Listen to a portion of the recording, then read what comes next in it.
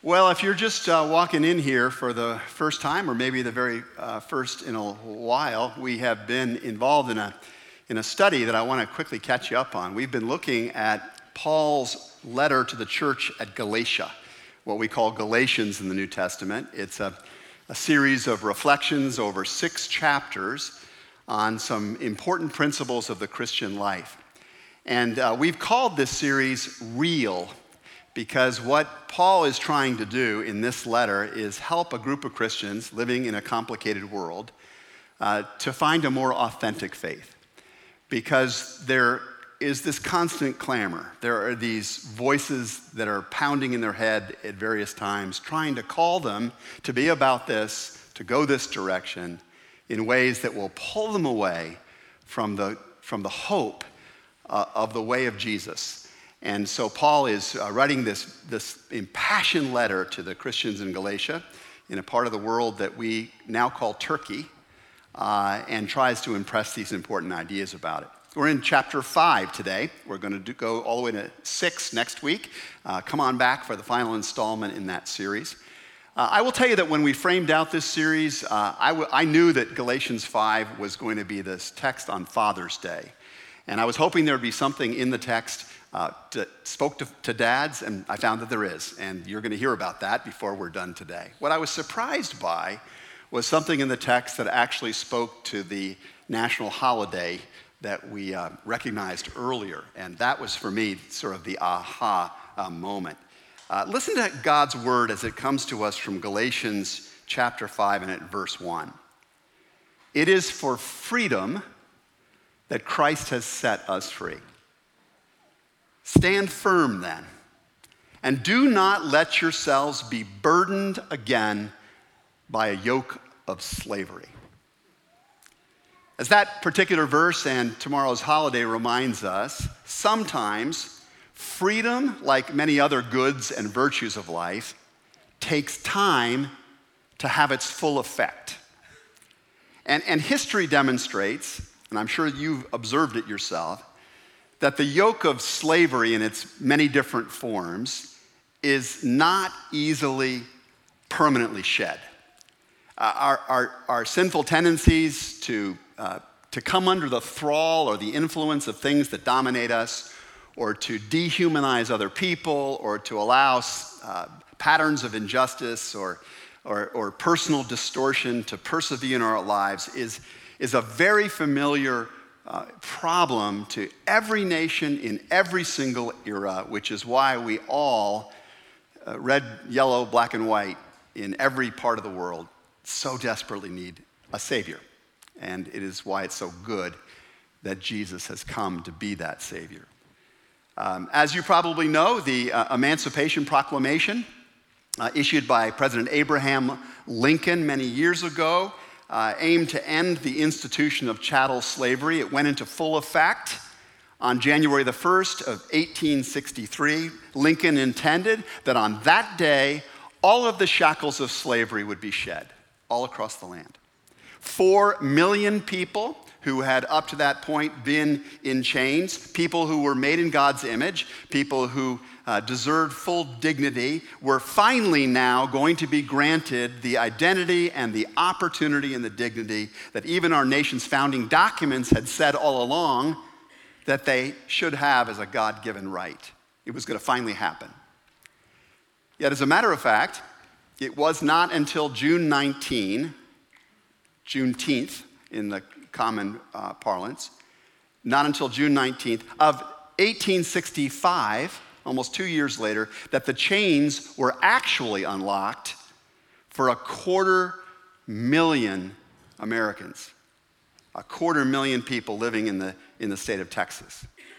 For 18 months, I'm putting a sharper point on this, for 18 months, 250,000 people who were legally and deservedly free were, in Paul's words, burdened again by a yoke of slavery. No one bothered to tell them, you're free. You're free. And thousands more African Americans in Delaware and Kentucky wouldn't be truly freed for 6 months beyond Juneteenth. And this was wrong. This was wrong. We meet Paul today at a moment when he is confronting something that's gone wrong. And we meet him at a moment where he is not just naming the devastating wrong, but also voicing an aspiration to see God's right prevail. And that's always the challenge for us as followers of Jesus. We've got to be honest about what goes wrong, but we also have to believe in progress and in power for change and where that power comes from. So Paul is wanting to see God's goodwill take its full effect in the life of the people to whom he's writing. And so he writes this 5th chapter in his letter to the Galatians that's all about that. The particular wrong that Paul is so upset about in this particular setting is that though the Galatians have been set free by the gospel of Jesus Christ, there are false teachers, he calls them later in his letter, agitators, who have re-enslaved the Galatian Christians to the Judaic law, to the old framework by which God's people had been living. Paul had taught them that they were living now in a new era. That the Old Testament story was profoundly relevant and many parts of it still very much central to what the Christian or the New Testament way of living would be, but that ultimately the sacrifice that Christ made upon the cross had freed people. That Jesus had freed them from God's judgment on sin. He said, in effect, you do not need to go around anymore doing all of these slavish rituals or worrying about whether you or somebody else has been circumcised, physically speaking, as a mark of your faithfulness, or trying to justify yourself before God by this relentless, obsessive virtue signaling that you're checking all the boxes of the law off. You don't need to live that way anymore. That's like being in chains. And you're free. Christ's sacrifice on the cross has freed you. Paul literally puts it like this in verse 2. Mark my words, I, Paul, tell you that if you let yourself be circumcised, Christ will be of no value to you at all. Again, I declare to every man who lets himself be circumcised, and we're not talking about doing that for health reasons these days. This was a religious act. That he is obligated to obey the whole law. In other words, if you think that your obedience to the moral code, signified in the Jewish time by circumcision, if you think that's going to save you, then you better start working harder at it. You better do it perfectly. You better not miss a checkbox. If you think that you're going to prove yourself worthy of God's love, I'd advise against that kind of slavish mentality. But you better go for it if that's your strategy. But I want you to know, you don't have to. You don't have to live that way. You're ignoring the value of what Jesus did on the cross when you try and live that way. You who are trying to be justified by the law, he says in verse 4, you've been alienated from Christ. You've fallen away from grace. Every time you go back to thinking, I can earn it, I can be good enough, you're sort of stepping further away from Jesus and from the grace he's offering to you as your hope. For through the Spirit, he writes, we eagerly await by faith the righteousness for which we hope. Now, I'm going to say more about this in just a moment, but the key idea here is that the righteousness we seek, nothing wrong with seeking righteousness.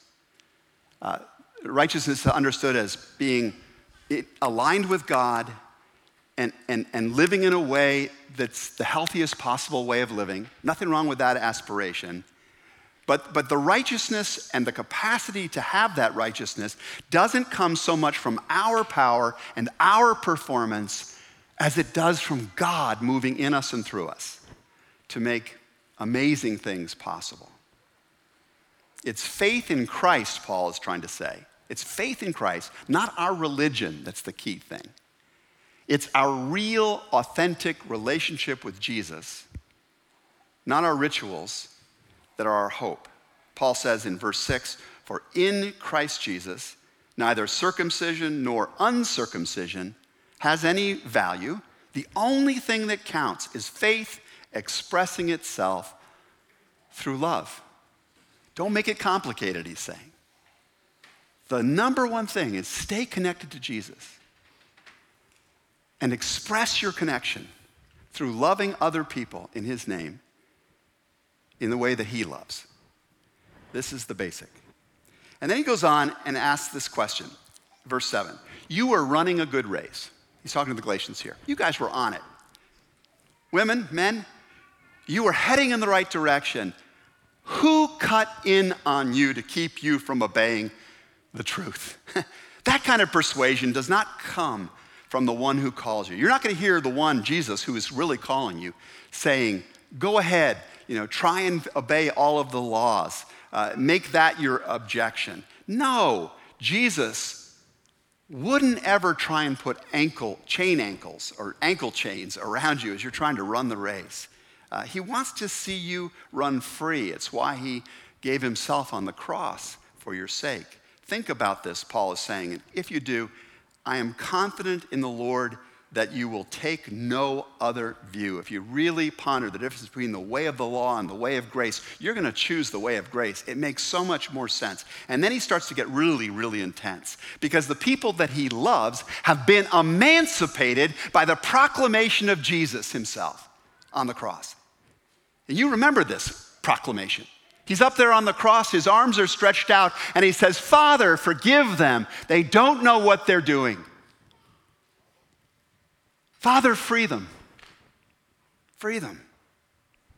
But some people are treating them as if, the Galatians, in fact, telling them that they still are slaves to the law. You better do it right. You better get all those moral merit badges. And it just makes Paul mad. It makes him really mad to see people being called to that kind of a life. One summer when I was in college, I took a job working on an offshore oil rig in the Gulf of Mexico. It was a radically new experience for me. Grew up in the Northeast. I'm now down in the Gulf with a very interesting crew of people. I learned there are multiple intelligences. I realized, I always assumed my ability to write essays and use words was like the supreme intelligence. I got on an oil rig and I realized, there are engineering intelligences, and I have none of it, and I'm useless out here. I'm just not very valuable out here. But I was learning a lot from the experience of working alongside of these people and seeing a whole industry in American life that I had known nothing about, the whole oil business. But I came under the sway of a supervisor named Floyd. And Floyd, for some reason, did not like me.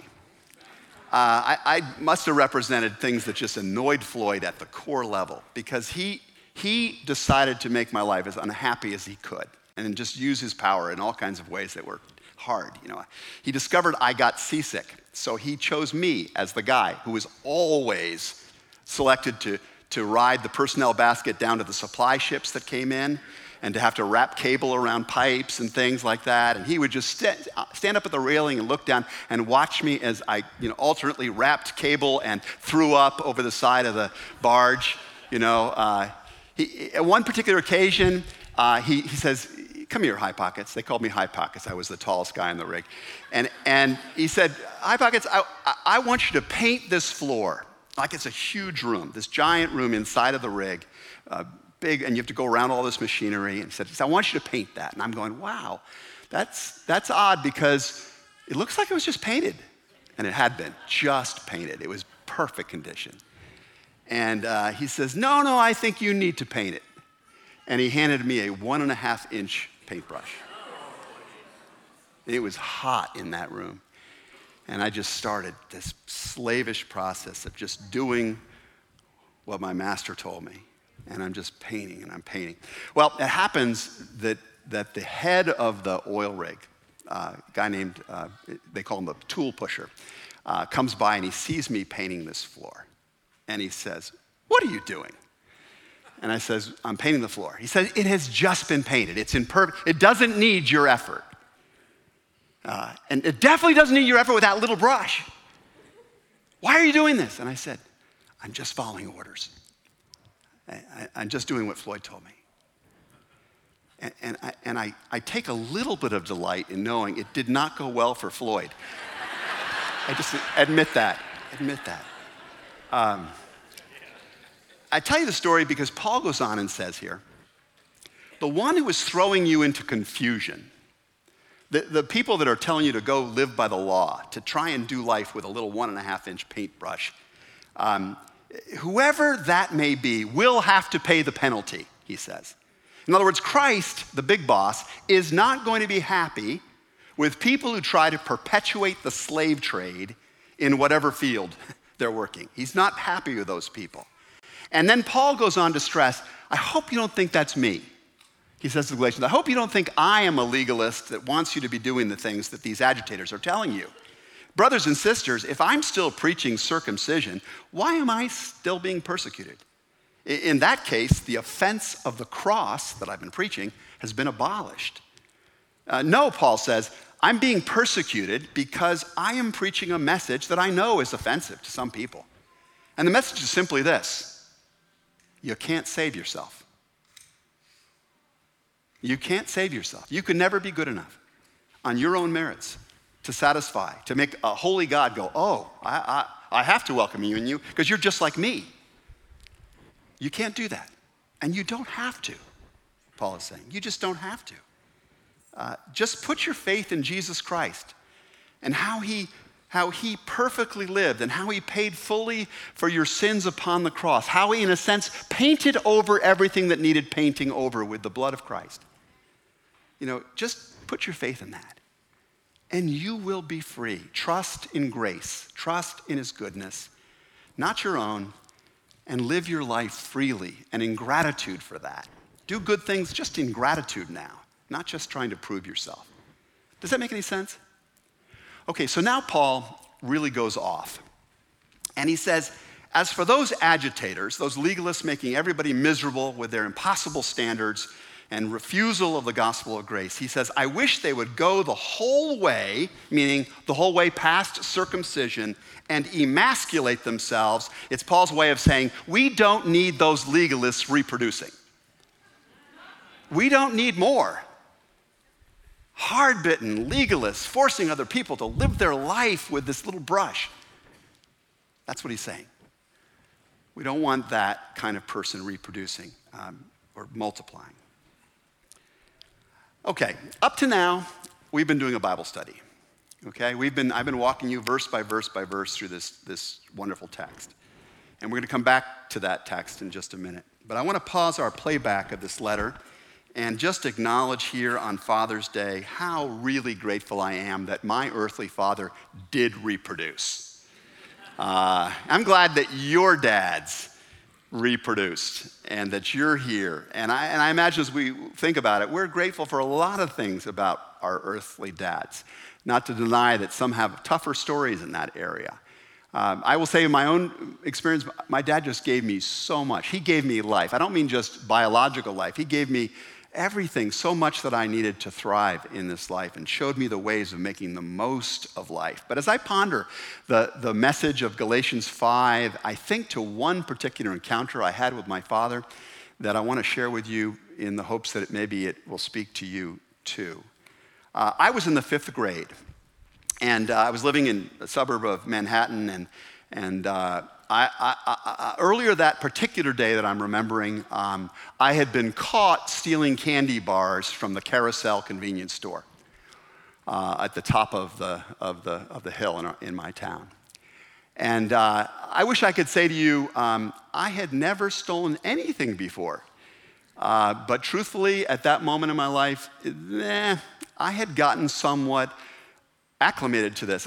It was something of a game for me. How much could I get away with, and how often? And it had become so ingrained a pattern for me. I don't think I felt the wrongness of it. It was just kind of a fun activity for me to do this in the way that I think sin sometimes gets ingrained in any of us, to the point where we no longer even examine it seriously. It's just something we do.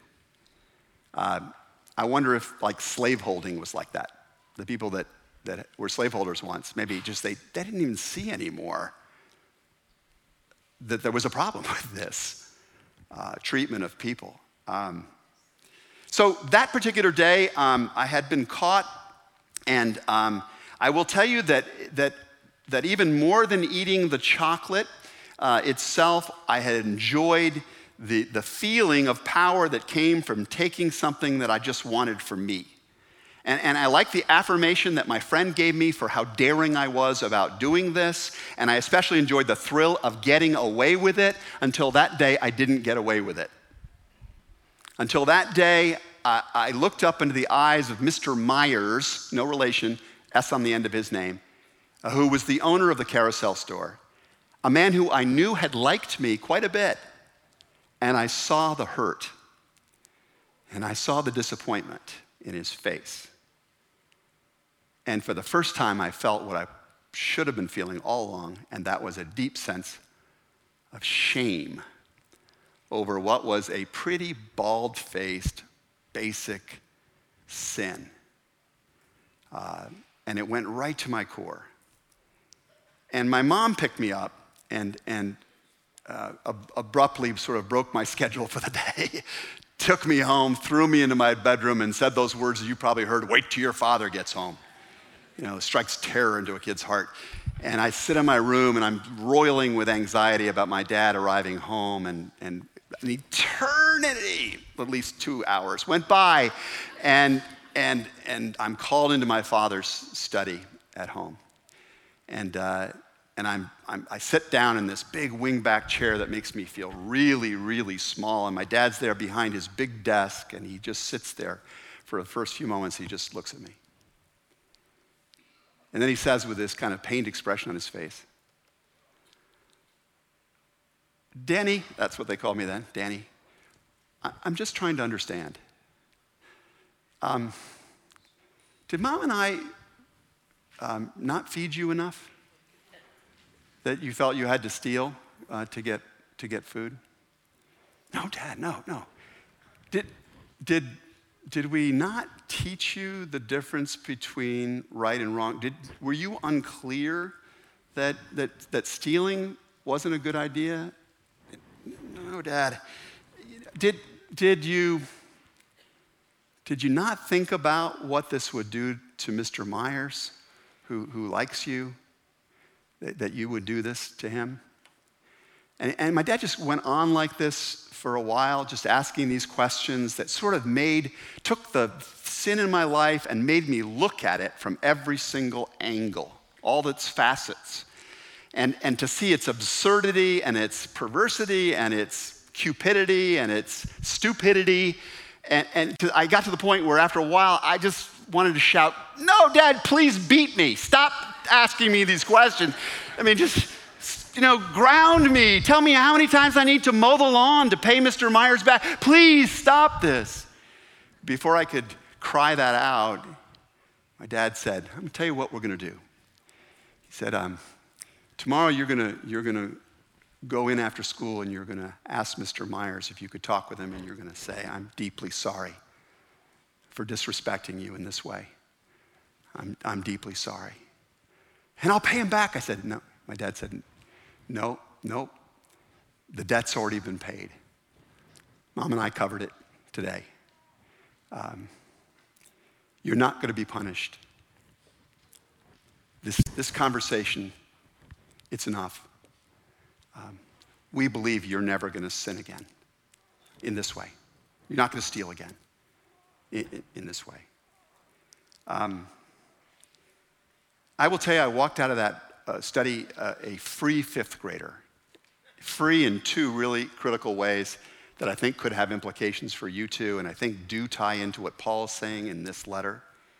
The two ways that I want to think about it get described in Galatians chapter 5. When Paul says, "It is for freedom that Christ has set us free," there are two particular senses of freedom in which I think he means this. First of all, when we put our faith in Christ, when we stop believing in ourselves and more in him, we obtain freedom from the judgment that our sin deserves. Most of us, actually, I'm going to dare to say, have no clue what our sin deserves. We don't even have a clear understanding of our sin. Because sin, by its nature, is a spiritual eye disease. It's something that keeps us from seeing clearly the circumstances or our own condition or other people or God. And so we go about the behavior very often not at all tuned into what a problem it is. Like I didn't, as a fifth grader, and probably in too many other ways to this day. But God sees it all. God sees everything, all that we've done, all that we haven't done, what it means to him, what it means to other people. He feels it deeply. But regardless of that reality, of knowing what we would deserve, God has chosen, through the power of Christ's cross, to absorb the punishment that should be yours and mine. The past sin, the present, all the future sin, Jesus soaks it into himself at the cross like a sponge and does away with it, owns it. And the debt that we owed for our sins has been fully paid. In fact, the words Jesus speaks on the cross, "It is finished," in the Aramaic language, literally mean tetelestai. That's the word. It means debt canceled. Stolen candy paid for infinitely. Okay? So by his grace, not by our works. In fact, that word grace is a great one. God's riches at Christ's expense. By his grace, not our works. All of us who put our faith in him are forgiven, and we're freed now to live our life anew. And that last part's really important, because life in Christ isn't just about what we have been freed from, which is judgment, but what we have been freed for, which means the righteous life of the kingdom of God. And we've been freed from our sin through the power of the cross. We're freed for the life of the kingdom through the power of the Holy Spirit that fills us up and works in and through our lives. I think my dad paid my debt and forgave my sin in the belief that grace might have an even more powerful effect on me than punishment. And he was right. Mr. Meyer's candy was safe from these hands from then on. Never again. I wanted to be a more honest fifth grader because I thought not that I couldn't get away with it again. I thought I probably could. But I knew I couldn't get away from the feeling that I had when my father gave me that grace. Does that make sense? That was so powerful. It did something in me. It made me want to have a more generous spirit like him and not be some, candy stealer. So whether we are fifth grade or whether you're your age or a lot older, we all have these appetites, these desires. We battle these longings or lusts of the sinful nature. It's what St. Paul calls the flesh. We all have our candy that we're inclined to go towards. Paul says the acts of the flesh are obvious. There's sexual immorality, impurity, debauchery, idolatry, witchcraft, hatred, discord, jealousy, fits of rage, selfish ambition, dissensions, factions, envy, drunkenness, orgies, and the like. In other words, a lot of what happens at fraternities, in reality shows, and in too many places. Some people actually call those behaviors freedom, but they're just slavery. We're just enslaved by our passions. They own us. Our anger owns us. Our envy owns us. Our lust owns us. I think we can all come to terms with that. Chuck Colson, the White House staffer of yore and the founder of Prison Fellowship, once observed this. He said, "Americans have achieved what modernism presented as life's great shining purpose." What was the great shining purpose? Individual autonomy. The right to do what one chooses. Yet this, says Colson, has not produced the promised freedom. It hasn't led to the utopia we hoped for.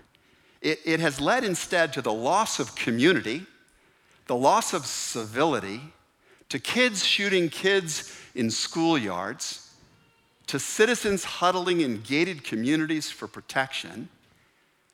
Colson says, we have discovered that we can't live with the chaos that inevitably results from choice divorced from God.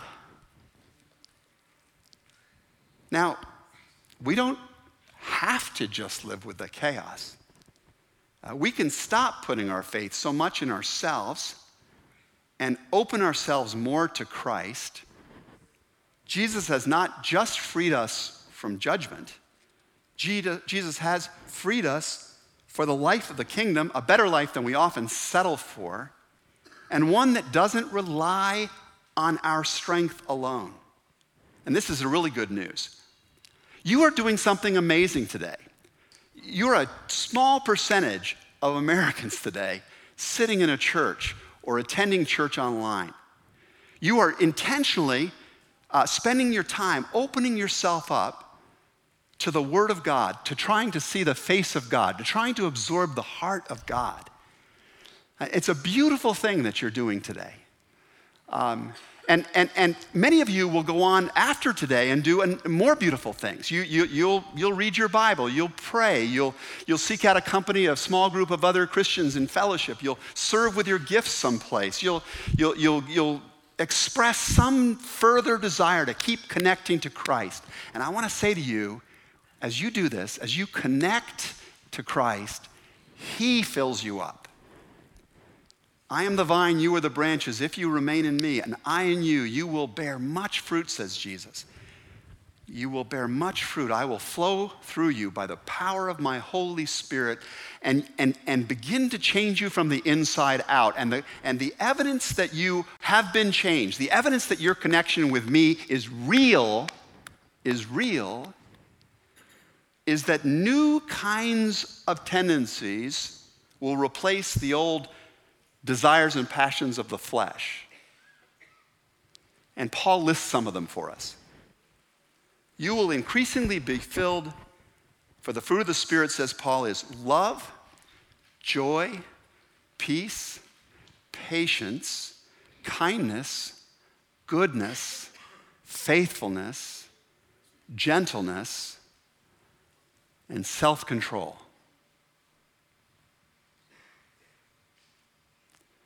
Which of those qualities have you admired in your dad? Which of those fruit of the Spirit have you seen in him? And if he's still alive, tell him about that today. Say thank you for modeling that. Thank you for making the investment, the connections with Christ that help produce that. I've seen so many of those fruit in my dad's life over the years. They've grown over the years in really wonderful ways. And I think of the fathers I've observed who model this sort of way of life. And one of them I want to think about with you in closing today is a guy named E. Stanley Jones. Most of you have never heard of E. Stanley Jones, and that's okay. He was an American missionary of an earlier age. He gave most of his adult life to serving amongst the Dalit people of India, which means they're the lowest of the castes in India and the poorest of the poor. And E. Stanley Jones served them.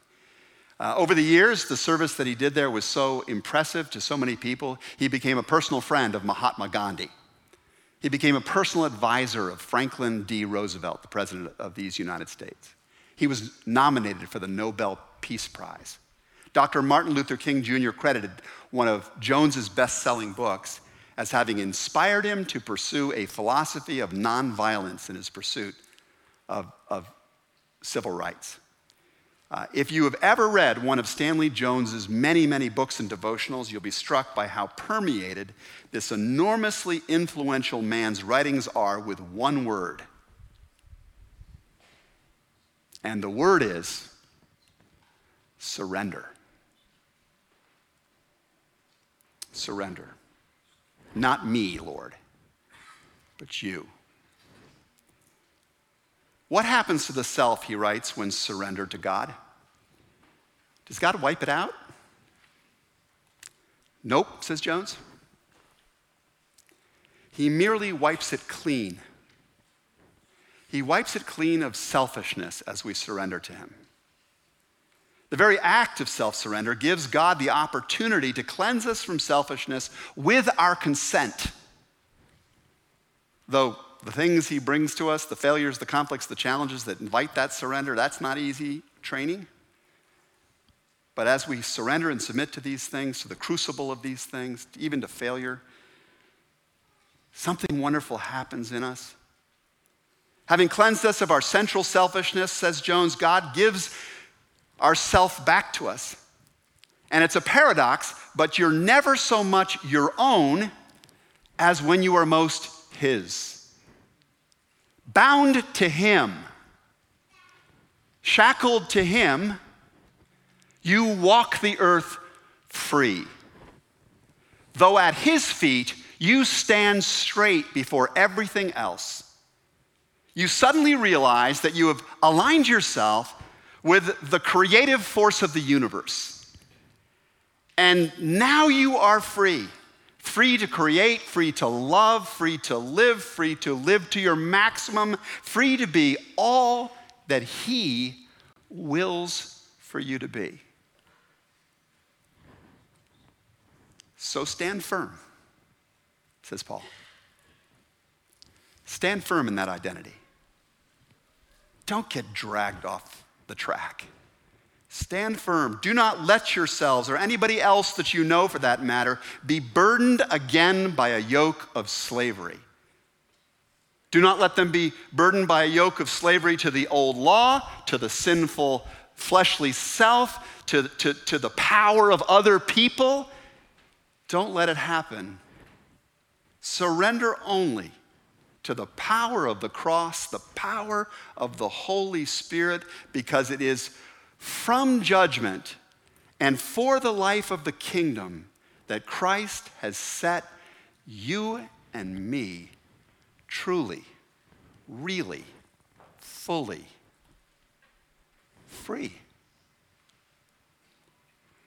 Thanks be to God. Would you rise to your feet? Because I'm going to let you go. And just say, in conclusion, if we can pray for any concern in your life, head to the prayer banner.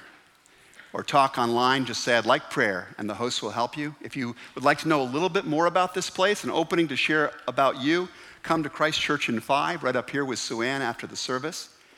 And beloved, as you go out into this wonderful Father's Day, go forth in hope. Seek out the way of Jesus in all of your goings. Lift up people who may have fallen down. And may the grace of our Lord Jesus Christ, Father, Son, and Holy Spirit be yours this day and until we meet again. Come back for chapter 6 next week. God bless you. Go in peace.